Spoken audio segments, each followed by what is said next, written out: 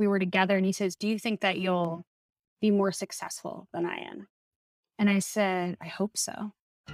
I'm Matthew Philp, I'm Elizabeth Thompson. And I'm Erin Hosier. and this is Tell Me About Your Father, a podcast about father figures, daddy issues, and dismantling the paternal mystique. We talk to fascinating people about how much they did or didn't know about the man who helped create them and make them the person they are today. So settle in and listen as we delve into some dad stuff. I'm Erin Hosier. And I'm Elizabeth Thompson. Our guest for this episode is the two-time Emmy-nominated film director Aaron Lee Carr, whose work features several acclaimed true crime titles for HBO, including Mommy, Dead, and Dearest, and At the Heart of Gold, Inside the USA Gymnastics Scandal. And this year, Undercurrent, The Disappearance of Kim Ball. For Netflix, Aaron directed Britney vs. Spears, about Britney Spears' quest for freedom from her conservatorship controlled by her father. A new miniseries called The Girl from Plainville, starring Elle Fanning, debuts on Hulu March 29th. It's produced by Carr and is based on her 2019 documentary for HBO, I Love You Now Die, The Commonwealth versus Michelle Carter. Carr is the daughter of the esteemed New York Times media columnist David Carr, who died suddenly in 2015 at the age of 58 when Aaron was just 26. David Carr had experienced what his daughter describes in our interview as, quote, the rise and the fall and the rise, grappling in his 20s with a crack cocaine addiction amidst the beginnings of what would become a meteoric journalism career. The premature births of Aaron and her twin sister helped him to get and stay sober, all of which is chronicled in his best-selling 2008 memoir, The Night of the Gun. In Erin's own memoir about her father, 2019's All That You Leave Behind, she writes about the special bond she had with him over their shared career ambitions, and, as Aaron would realize in her later 20s, their shared addiction to substances. 6 years sober and engaged to a Washington Post media columnist, a similarity she thinks her father would have a field day with, Erin talks about the constant encouragement her dad bestowed on her, his toughness and tenderness, and shares the email he sent her after she was once fired that should probably be anthologized in parenting manuals. All That You Leave Behind was one of the inspirations for starting this podcast, and so we're thrilled to get to speak with a fellow Sir's girl, which is Erin's preferred term for daddy's girl. This is absolutely an episode for Sir's girls, and we hope you enjoy it. Here's Aaron Lee Carr. Can you tell us the story of your life for our listeners who don't know David Carr? It's quite a story. You didn't grow up with your mom and your dad. Your dad raised you, but he had a bit of a crack problem before he got clean. As one will. So my dad, born in Minneapolis, of 7 children and of 8 children. Oh my God. And he was the party boy. He was the person that was really high during high school. It took him 7 years to graduate college. And then he indexed into cocaine in his 20s and early 30s. And then met my mother, who is in the book, he describes her as a respectful, but, well-known drug dealer in Minneapolis. Mm-hmm. They get together. Me and my sister are born of purely an accident, not intended. And there's this very serious sort of bit of consequences as they're incredibly addicted people, but they're also having children. And she had other children. And so that's when neglect starts to sort of factor into the story. My sister and I were born 2.5 months premature. She was 2 pounds. I was 2.5 pounds. And it was just this incredibly weird, chaotic thing to be born into. And, later there would be this big moment to which he describes in the book a lot more poetically than I'm about to, but where he was doing drugs and taking care of his children. And he left us outside of a drug house. And it was this change agent moment of, am I going to kill my children while I'm getting high? And so I'm like this, with my sister, this little baby in a snowsuit. And not just then, but he decides to get sober and he ends up raising my twin and I. And he has this miraculous growth from somebody who is addicted to crack to somebody that got freelance pieces, became a writer, became the editor of the Washington City paper, moved to New York to try his luck, ended up getting hired by the New York Times, and would then grow to have like a 400,000 people following on Twitter and people reading his Monday column all the time. And people loved him specifically because he didn't bullshit. He had this very incredible way of writing, but he held people accountable and he became a must sort of read in the industry. And he had this amazing story about the sort of the rise and the fall and the rise. And I was a child that was involved in that. And so it was this sort of like this almost like this fairy tale. But then he started drinking again when I was in high school. And as we know, like addiction will come for you. And so he was in danger of ruining our fairy tale ending. And I would later discover that I too, based on genetics and my own personality, had alcoholism. And it just was like, it was going to work out sort of famously, and then it didn't. And that's the way life goes. And so I think that it's wild. It really is. I mean, I love the way that it was such a media friendly family, if you will. Like the scenes you describe as you're growing up, just like reaching for the paper. Which paper would Aaron get before Megan, or just sitting around the table talking about current events? That's fairly unusual. And I don't know, I think exciting to have that bond. Did your twin sister have that sort of same relationship, or was it different? Megan and my father had this really beautiful, loving relationship that was based on truly a father and a daughter. And she would go in and work in the mental health field. And my dad cherished her and Yeah. was, I was this challenging sort of like reverse image of him that he loved, but he also despised. And here was this altruistic, gentle, beautiful person that just loved him for who he was. And so, yes, they had a great relationship.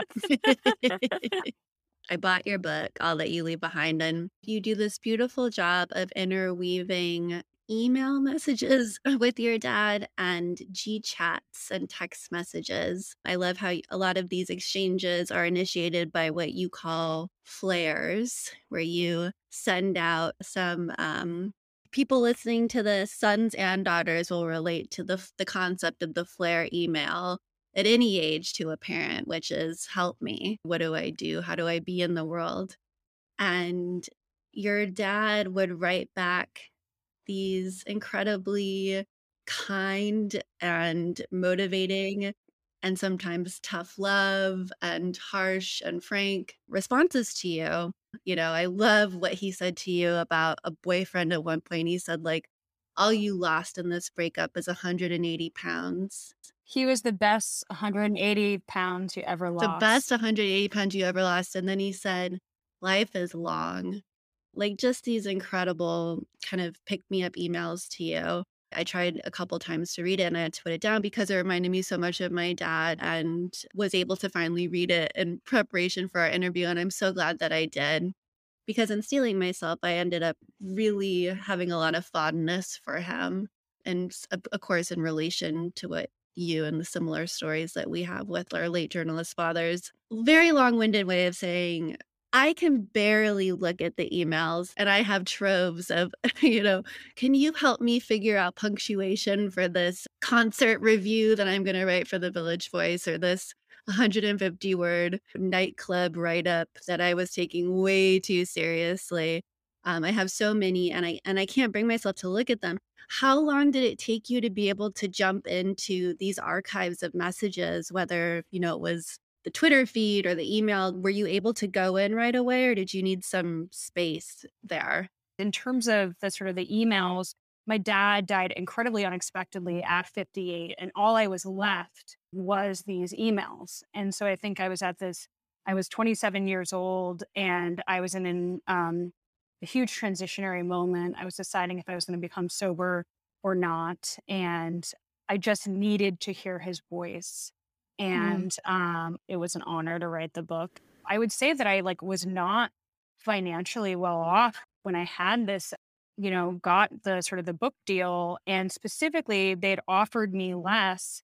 And I said, I'm not doing it. I'm not going into the pain of this I have to get to this number. I needed any money, right? But I was not going to sort of utilize my story for something that would just be sort of more painful. Hmm. And I try to talk, in podcasts like this, I try to be as honest as possible. That it was sort of motivated by I felt fearful about the future. Somebody was offering me an opportunity to write about somebody I really, really loved, but I would say that it was bad for morale Yeah. to spend time in my dead father archives for many years. But I began to think of it as sort of a creative challenge and how many words can I get done, and reminding myself that people very rarely get to share their story in this way. So acting with gratitude. But I would say that I upped therapy, I upped dog time. I was going to a lot of recovery meetings at the time. And, I tried to be like, okay, like this is hard, but like this is worth it. I'm curious about writing the book. You're a filmmaker. Was there ever a desire? Is there a desire to make a film about him too? Or was there a decision between writing versus documentary on him? I've been asked before to make a documentary about him. I think that seeing his face that much would be too painful. I'm at a completely different stage of my grief now.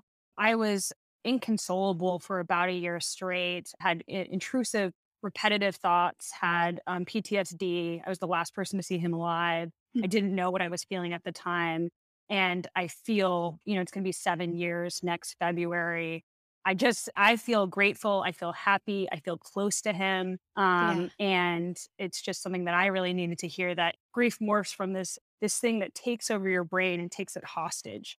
If you had a good relationship like I was able to have, it will sort of process and work through it with great therapy. But I don't feel the same at all. I feel 1/100th of the sadness that I felt back then. Yeah, that's so true. I think grief really does shift, and you have a beautiful image at the end of all that you leave behind about a glacier moving. It's very slow and it's very subtle, but I totally relate to that. Like, I just, for whatever reason, I have a reverse thing where I can't read his writing, or I have a hard time. And the newspaper with my father, the newspaper in Phoenix, still runs his columns every Monday. He's been dead for 4 years. Love Whoa. it. And my sister will send them to me sometimes, but I have a hard time with his voice written. But I found an interview with him on public radio in Phoenix from like 15 years ago, and I can listen to that. It's emotional, Hmm. but it's not. It's the strangest thing. But I love what you said about it shifting, because I wouldn't have been able to do any of it at first. And those terms, like, grief obviously shifts. Like, did your perception of him change at all? Did you get to know different sides of him at all as you kind of dove into these emails, or into these tweets even, or things that he shared that maybe you hadn't noticed in life? Or when you were reading his book and writing, like when you were learning about him. I recommend anyone to read The Night of the Gun, his book. It is horrifying. Like specifically the part with prostitutes. Oh, Sure. And so I reread the book every year to sort of honor him and keep his thoughts in my brain. I either listen to the audiobook, or I have his book really close to me. I bring it on shoots sometimes. It's this sort of talisman. Did I learn more about him? Absolutely. He would say things to me that was about a certain situation, but it also would be sort of a life lesson. And Yeah. so, whenever I talk to people and I'm able to talk to students about filmmaking and writing and things like that, I'm just like, just record your parents, just record your best friend, just, have these sort of digital artifacts of these conversations. Don't just have iPhone pictures, have video. I'm in the process of hopefully digitizing some of the family videos, and he's so handsome and he's so cute Yeah. and such a funny dad, and like just being sort of playful. And I know the professional David Carr, the journalist, I know him as my mentor. And then I'm getting in sort of touch with this sort of the goofy news. And, I recently got engaged to like the complete exact person for me, the love of my life. And it was like, I want to call my dad. Like Call it your just, dad. and it's particularly weird because my boyfriend Jeremy Barr, he's a media reporter. Mm. It's very Freudian. It's gross. My dad was a media reporter. And so I'm sure he would tease me shamelessly about it. Thank God they look nothing alike. But it's just like, I think that, I mean, he would adore Jeremy and like all that, Yeah. he does. And they met before, and Jeremy was actually there the night that my father died. It was a talk. And so it turns out we had been in the same room many times. I was with a different boyfriend who's incredibly lovely. But yeah, it's just there are these hugely painful moments. But because I wrote the book and have all this, I kind of have his logic inside my brain.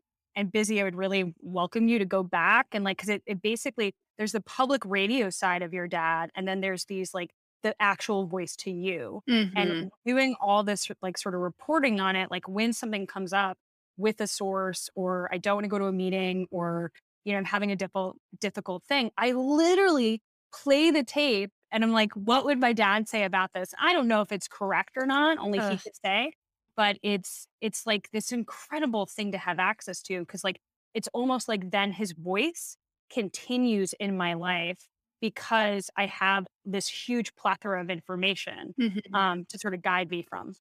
I have 2 siblings too, not sisters and not a twin, but I found it so difficult when our dad died suddenly of a heart attack to frankly get along with my brothers. Like there was just immediately that tension of like, you think you know everything. He would have done it this way. You know, it's tough. Talk about siblings, because you also have another sister who is with your dad's wife, Jill, right? Yeah, and Jill was, primarily my mother. They Your were mom. married for like 20 years. And Madeline and I worked together, which is incredible. Oh, wow. I was such a dickhead when she was growing up. I was obsessed with like video games and Buffy, and I never paid her much mind. And then as she sort of grew into adulthood, I could hear my father look after her. Look Hmm.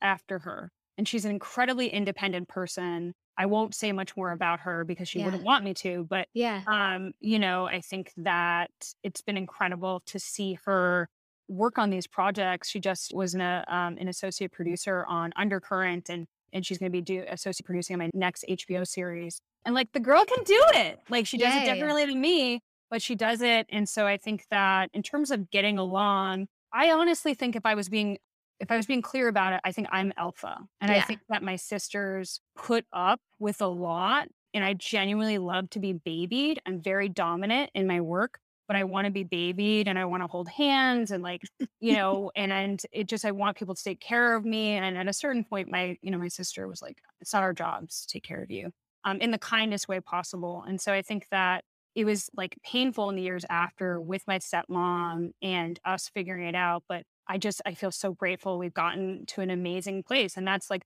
books have this ending, and Jill and I have been able to really sort of come together and understand. And, if there's somebody that knows what my dad would think about something, it would be Jill. If there's Yeah. somebody that is the mother to my baby sister, it's Jill. And so recognizing how hard it is to be a step parent, and then, having gratitude that she's here and she's with us and we're our own weird family. Yeah. Erin, I also have a sister named Madeline, Maddie, but she's 4 years older than me. And, up until his dying day, he called me, quote, the little one. And I remember him kind of once saying to someone, like, the big one, I'm scared of her, the little one, not so much.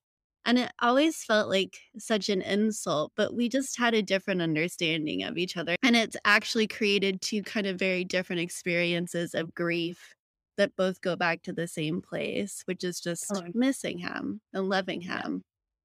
So I really liked how you handled that. And in the book, your sisters are in it, but their experiences are their own, and you don't Mhm. try to tell their experiences. You stick to yourself and what you know. And I think that, to your point, Aaron, like there's almost like when holidays happen after somebody has died, the Mm. last place that you want to be is with your family without that person. And Yes. so it ends up like I would find myself trying to do anything to get out of that stuff. Oh, I'm working, da da da. Oh, I'm going to be with my boyfriend's family because it was just too painful. And so then, like unconsciously, it comes from a place of like, I don't want to be in that family. There's something gone, there's something Mm. missing, there's tension. And so, what I had to realize is like, it's just going to be a new type of fun. And if you put activities in it, and you're like, okay, we're going to do this. And we're not just going to sit around and watch 90 Day Fiance and like cry into our pillows, but like we're going to actively do something. I mean, that's like, I think, people that are on this podcast, like they've lost somebody. And so the best thing that we did was start putting time into, we're doing stuff, we're going to do stuff together, and we're going to form our new relationships in this post, the patriarch is missing sort of moment. What does that look like for you guys as far as making new traditions? In the book, you talk about a first Thanksgiving without him. That's you just sort of power through in Boston. Ooh, that sucked. Everyone was like really sick, and I had to share a bed, and like the apartment was I don't know. It was like that. No, I should have gone and had dumplings with my boyfriend. F plus experience. F plus. I think that it's like, going and exploring a city. Everyone in my family got dogs Mm. except for my twin sister. Like dogs have been this amazing way to focus on That's like so smart. something else. And it's like, ooh, we go for walks with the dog or we go to the movies or, we're like, we're getting our favorite takeout and we're going to do this and we're going to talk about, we're going to watch Erin's new work and she's going to watch you while you're watching it to make sure that you're going to like it. I think dogs and then exploring and doing new food things has been really, really important. Going on a trip together. And I guess we still sit around and like watch TV, but it's not the whole time. And we're other people like Megan's husband, Ed is in the mix. My prince is in the mix, Mhm. adding sort of new people to the equation. So we're on better behavior, I would say. Well, okay. So the the advice that your dad gives you, like you make your way to New York, you get an internship at Vice. Was that your first big media job? There's so many great emails back and forth where he's kind of advising you on how to just be in media in general. Can you talk about your first real big success? So I'll bring you back to Vice. It was either 2012 or 2013. I had made a short film called Click Print Gun, which is about Cody Wilson, who had 3D printed weapons and firearms. Mm. And one of the huge moments, kind of like how Bitcoin is now, was this ability to manufacture firearms and the government going crazy, like, is this going to be the thing now? And so I was able to make that. And I remember we were sort of like coming up with titles, me and my dad, and he was the one that came up with the title Click Print Gun. And it ended up getting, I think, like 3 or 4 million hits in the first week. Mm. And I suddenly had this sort of Midas touch, not for being related to someone as I had been known, Right. but for somebody with ideas and the execution and ability to generate content while I was getting paid like literal scraps. And so Right. I was a good return on investment. And it was so exciting to sort of like, my dad was this huge bragger about his children and he was incredibly psyched. And he had this thing that he would always say. He said, who knew? We knew Mm. when something good would happen. Cause he was like, I always knew it. And that's like, basically instilling confidence in your children is one of the biggest gifts outside of material means you can do. You are Absolutely. special, you're smart. Mhm. Also, like, shush, you have to listen. But so when this happened, it set up the trajectory where I was pretty sure that I was good at what I did, but I always was relying on him. And I always wondered if it was like because I was related to him or what was going on. I would end up, I've made, I think, 8 projects, Mm. 8 films for HBO and Netflix in 9 years. Wow. And most of them obviously were made after my father died. And so I say this like in a really nice way, but I don't think I could be who I was today if my father was still here. I had to separate. I would have Mhm. never agreed to that bargain, but it's almost like I couldn't listen to myself because I was always listening to him. And even though my professional life was good when he was alive, he did not see me grow into somebody that, I currently have a deal with HBO and I make things about women that I really care about that get seen by people.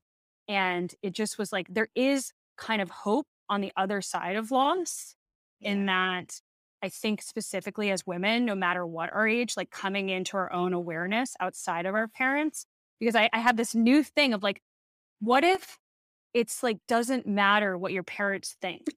And if I I just know. place so much emphasis on like pleasing this dude Mm-hmm. that's no longer here, and like, what if I was trying to make myself proud and like Mm-hmm. what that would feel like? And maybe that I just been having like I like love my dad, but I'm also like, Right.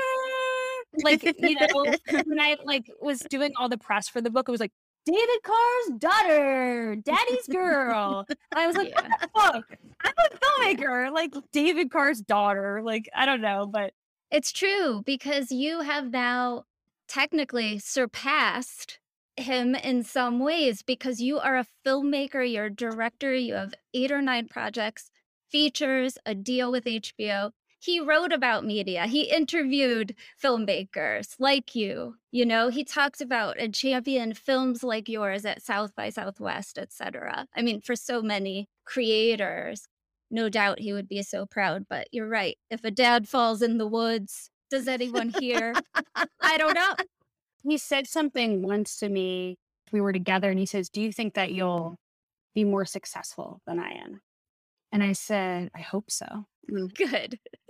And he just kind of laughed. And there was part of him that like was like, I mean, Yeah. financially, I have made more. Like, I always want to call and tell him about like money. I'm like, Yeah. your weird snowsuit baby, got you did it, doing it, and like always wanted to like tease him that I make like 4 times as much as he did. Yeah. But that's like an insane thing to do. You can tell that I'm like weirdly competitive with my father just because he has such a high bar for excellence and things like that. And there's ways that he surpassed me that I'll never be able to surpass, right? But it's yeah, like I keep score. So you move on and you get your first real big job and you don't know what to ask for a salary. Can you just give us that advice because it's just so helpful, what he said? It was basically when in negotiations, you try not to be the first one to speak, but if you do have to speak, you say a number and then you stop talking. Mm, You don't explain, you don't reason, you say, I would like to make $50,000 or yeah. I'm thinking about 50,000 as compensation. And Mhm. then they say, well, da da da da da. And it's like, I know, but I have run the market and this is what somebody is making in my position. Is that something that we can get to? I think that I have always been incredibly intense about money, specifically because I don't have a safety net in the way that Mhm. some might traditionally have. And so I've always had to act sort of like more male about that. For example, anybody would be thrilled to get a book deal, right? Like it's like, oh my God, someone's paying Right. me for my brain to use my fingies to write. Right. But I really like negotiating. I think it's my one of the pieces as a feminist to sort of be forthright and transparent about money, and then try to like push it without like being crazy, right, and not overdoing it. But um, No, that was so awesome because you went from making 40K and walked out of that room with 85, which is Mm. even more than he sort of put it to you, well, how much do you want to make? And that was really the interesting question for me because we don't think of it that way. We're like, oh, well, what do we deserve? And what's my experience level? And ugh, We yeah, being women, yeah, for sure. it's so aggravating. And I talk to women all over all the time, and it's really that. And I would say that I wanted to make that amount of money, but I was fired within 4 months. well, yeah, I want to talk about that too. But in my first couple of films, I didn't make money. I mean, it was like that was so you can push during the job negotiations, but when I was making my own films, I was like, I'll do it. I'll do anything, because Right. I knew that if you do these first couple of ones and you're not aware about rights, about schedule, and like, I'll do whatever it takes. I was like babysitting while I was making my first film, Thought Crimes. I think a lot of young filmmakers come to me and they're like, well, production company, what should I ask for? I'm like, for your first one, you just get the deal done, dude. You need a director's credits. Yeah. Well, so then you get that job with the fat salary, you think, and then you kind of blow it right away. And you end up getting fired. You get drunk on a shoot, you break the camera. I also like farted while I was doing that, You which farted? is I literally farted in front of a group of men while I was breaking the camera. And it's the mental Rolodex of shame, just like, Oh, girl. and then like tipping the camera over. And by the way, not talked about in the book, I like had a huge crush on my coworker and we Oh. were like sleeping together at the time, but he was like not into it at all. And I Mhm. basically called him like 40 times that night. And like, it was so much worse. Like basically I had to focus it in the narrative of alcoholism, but like, I Yeah. was just like so desperate and weird and like it just was I literally understand why they fired me. Good job. I mean, I would have fired me too. Get that fucking lady out of here. Like definitely the right decision on their part. And when I think back, I have like a lot of, like, oh, you're a little idiot.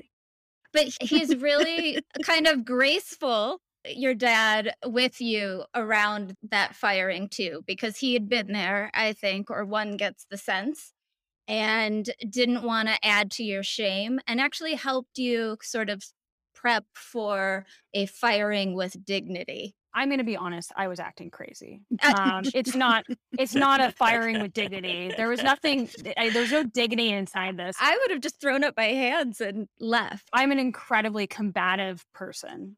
And specifically at the time, I was unwilling to take responsibility. So my dad, the reason, and that's one of my all-time favorite emails after I get fired. And he sends me this email, basically extends that solidarity to me that it's going to be okay, that I'm a good journalist, I'm a good person, and I'm Mhm. going to land safely. And Yeah. I mean, he would have probably come incredibly close to tough love, but I was at that point like almost suicidal about how Right. badly I had fucked up. And so his ability to understand how dark it was for me, and I was okay, but I'd been fired from a job. Vice had told me that I was going to fucking fail. I did. And I was humiliated. And so I needed somebody close to me to say, you're going to be okay. Yeah. And he prepared me to go into the firing meeting. As I said in the book, it was a very long meeting. I really tried to describe how they had wronged me. As a part of my recovery community work, I have acknowledged that like that was crazy. And I think that later he expressed a lot of anger towards me for blowing it. But in Mhm. this really, really sensitive moment, Mhm. where I was having incredibly intrusive, dark thoughts, he knew to be soft. And I saved that. I printed out that email. I go back to it regularly, even today. I love to read the firing email Could ya? Mm. just so if anybody has been in that situation, they can hear it. So the title is Honey, and it's from car2n at Gmail to me. And it's Wednesday, September 25th, 2013 at 7:44 p.m. Honey, so sorry for the kick in the teeth. Fucking hurts, I know. I am and have been so proud of you. You are smart, stand up, tough, and true. This is ugly, but we have walked through plenty of ugly in our lives, and we are still nascent, still rising. I too have confronted people who disregarded me, who underestimated, who wooed and then screwed me, and they were all wrong. There is a reason it had to be like this that won't be clear for a long time to come. Please know that you have my support economically and emotionally. We will row together across the lake of shit and land on firm, welcome shores. I just know it. I so love you and so sad you are hurting. You're a good person, a hard worker, and a good journalist.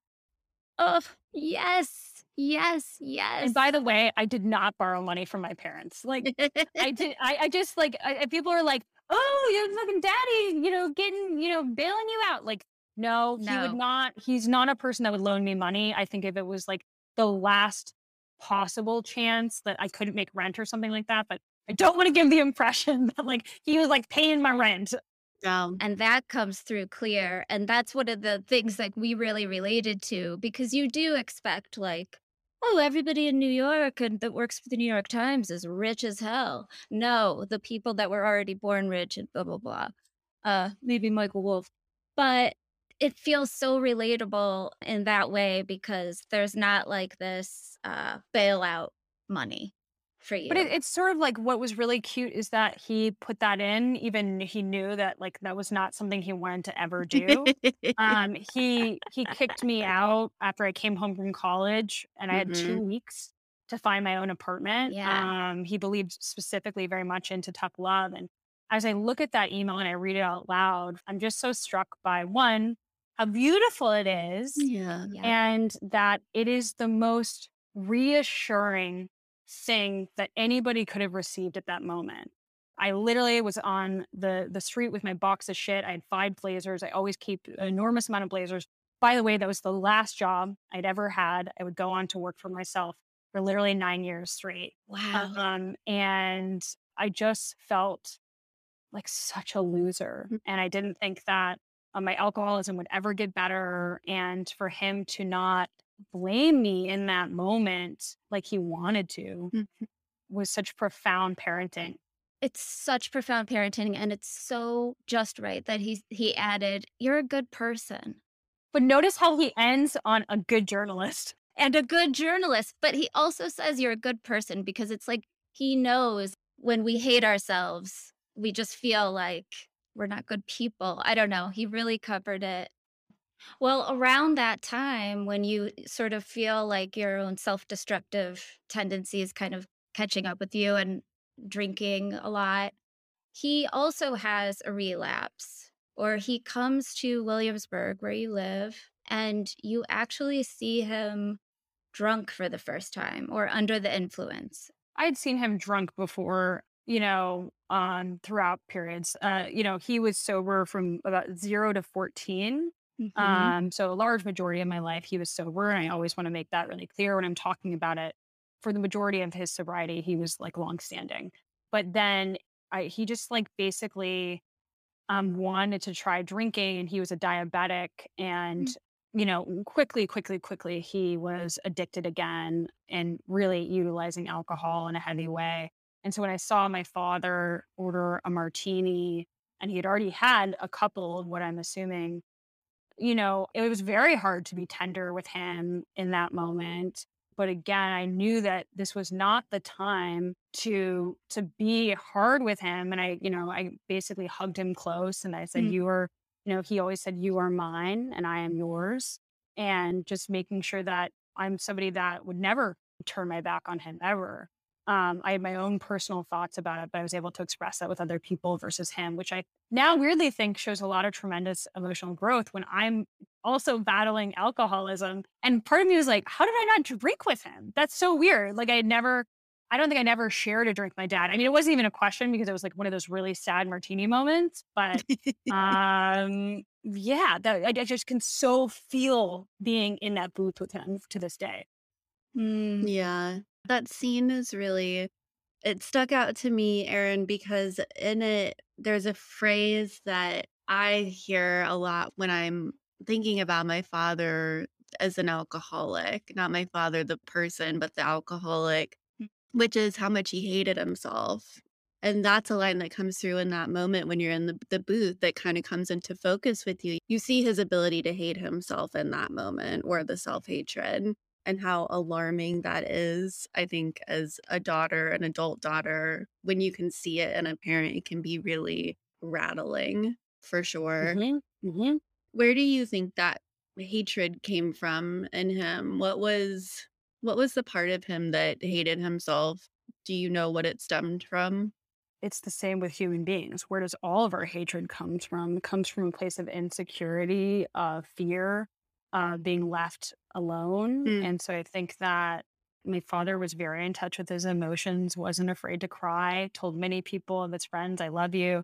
He was zapped into life in the best of ways and in the sort of the scary ways. And I think specifically as an alcoholic, there is that sort of, center of the universe as a piece of shit. And you Yes. become this like, I think that there was some narcissistic tendencies going on. And I don't know. I think it's very normal at certain points in life to hate yourself, specifically when you're being self-destructive.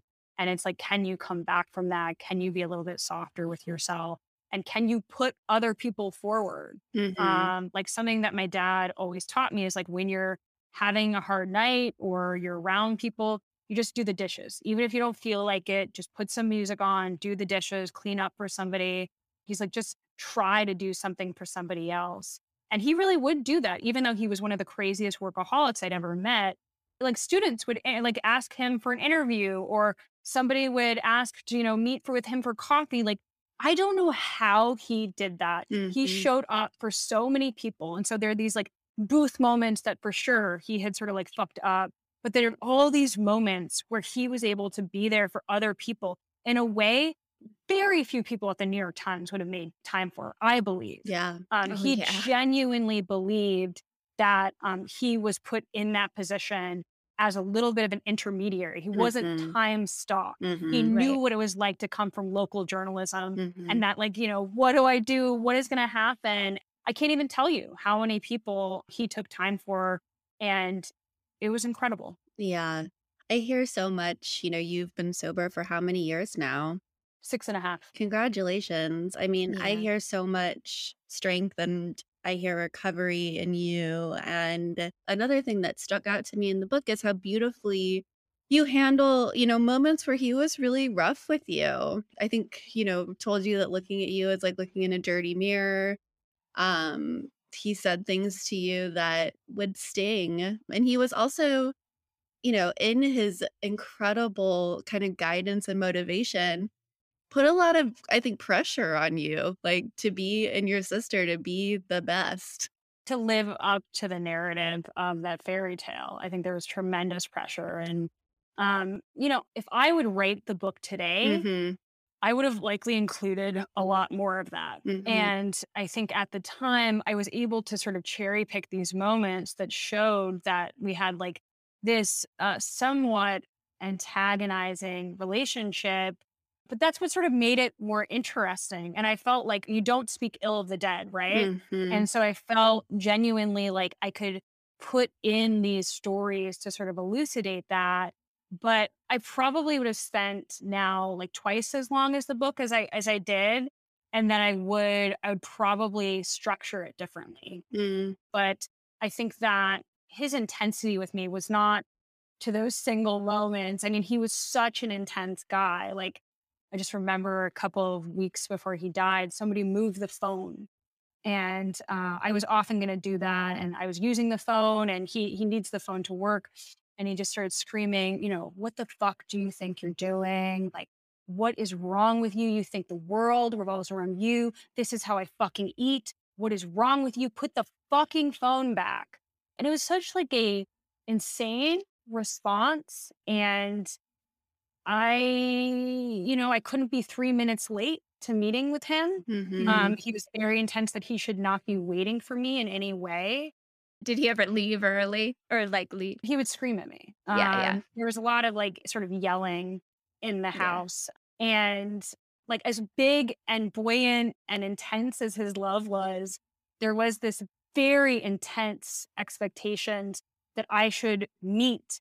And if I fell behind on that, it was just like, it was about sort of expressing verbally.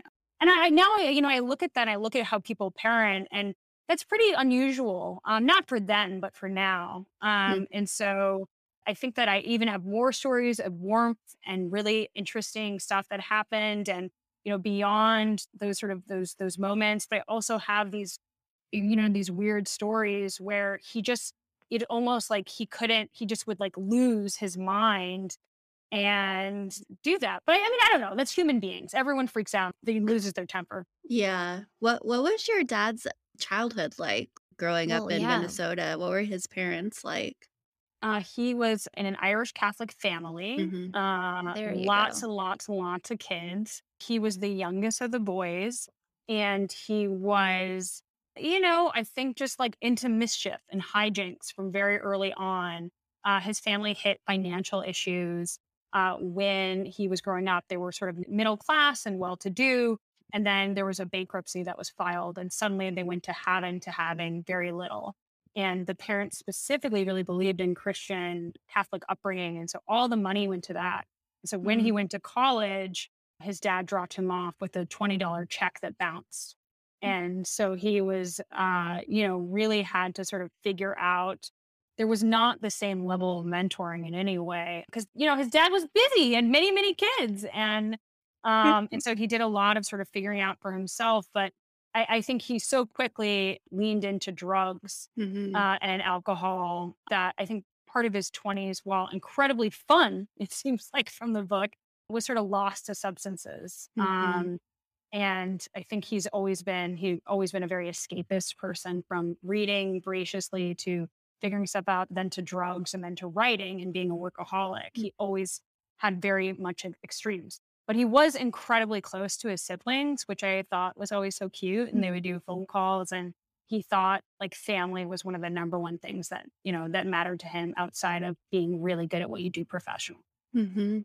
When I hear stories like that, the $20 check, or I even think about, Aaron, your dad, how your dad was raised. My dad, born in the late 40s in Iowa with parents that didn't hug or say, I love you. Like the fact that he could show up at all, like as an I love you dad or a motivator or I'm so proud of you is Right. like feels like miraculous because it certainly wasn't It's modeled true. for their generation at all.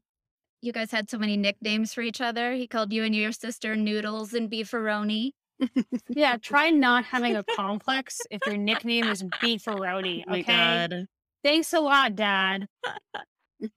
But we noticed when he was writing emails that had more of a serious professional Mhm. advice, then he would be David, right? What do you make So of that? insane. Okay, Insane. Insane. You're my dad. Like, what is wrong with you? It's amazing. interesting. Yeah. Listeners, there's a very formative shift. There's a palpable shift with Yeah. Aaron's career. I'm going to talk about you like you're not here, Aaron. Mm. They're in the middle of All That You Leave Behind, where suddenly one gets the sense that Aaron's dad is giving her advice that's like way more on like a peer or closer level. And those emails are signed David, not dad It was XOD. He would also put like just D. Or was it Dad? Was or it David? David. Like, I mean, I don't know. I also think that he was always in a hurry. And so it just was his signature, That's David. what I also wondered if it was like an Yeah. automatic Gmail signature, but who knows? I feel like I'm being too hard on him in this interview. Not I at don't all. know. I No. literally like am like a person because of him. And so, Dad, if you're listening, love you. And Did he not is. mind at you screaming at me over the horn. I did move it. Was my bad. Um, Unlike your dad, my dad had a really hard time with truth and telling the truth, especially to his daughters. Understandably, he had a ton of shame around his palpable, visible alcoholism. I think that's what it was. It was like David Carr's focus on the truth and being honest when I think that's just so hard for most people to do, probably. It's a credit to you too, Aaron, with your directing work. You did this fantastic documentary, I Love You Now Die, The Commonwealth versus Michelle Carter, which is now being adapted for a Hulu series called The Girl from Plainville, starring Elle Fanning, looked shockingly exactly like Michelle Carter. What draws you to these stories? Do you ever, I don't know, do you talk to your dad about them in your head? I mean, they're these creepy, real people. I think going through grief specifically like turns you into a level of darkness no matter what your relationship was like with the person. And so I have always found that once I opened that darkness that was there before I made thought crimes and it was about sort of sexuality and fantasy, after I'd gone through the death of my father, I just wanted to go deeper Mhm. into sort of human psychology. And I just sort of stopped questioning if I knew what a good story was. Earlier on, when I would talk to dad about stories, he really underlined the sort of the thought around virality. are you going to make something that people are going to watch? And through Mhm. that, I've always considered the audience and, making the Britney Spears film or making Mommy Dead and Dearest or I Love You Now Die or Kim Vol. Like it just was, what do I want to watch on a Tuesday? And how do I elevate the genre of true crime into talking about why do humans do these things? It's really about mistakes and Yeah. bad decisions and how somebody tips over the line from being a person to being a bad person. You'll notice that that is the central thesis of my father's book. And so, he basically communicated to me early on in my childhood that we are not equal to our best or worst actions. Mm. And so I would say that there's like not just for this podcast, but there is incredible tie-ins without giving him, credit for my professional success, because in no way was that the sort of the case. Like he made me sort of think about story, but all these other ideas sort of had to happen after. But he had really good sort of framework advice that I try to impart on literally anybody that I meet. It's like, here, I want to give the advice away so you can have it. Good. And so that's sort of been one of my calling cards that I still love. If people don't know, Michelle Carter, that was the case. High school girl, high school boyfriend commits suicide, and the whole thing is playing out over text messages. And she is encouraging him to go through with it, to kill himself, even though he actually at one point tries to not. And instead of being the helpful girlfriend, she's kind of like the no, go ahead. And maybe for attention. Did your feelings about the case change after you made the film? I mean, I would be hard pressed to find a documentary filmmaker that doesn't feel like the story shifted during the making it. The whole Yeah. great thing about being a documentary filmmaker is that the story literally plays out as you're making it. So I had all sorts of suppositions about what it would be about, how I would portray it, but I always remain incredibly open to sort of like as I discover what is my sort of opinion. And I typically never tell people like what I thought about the case or what I think about her, because it's a 192-minute work.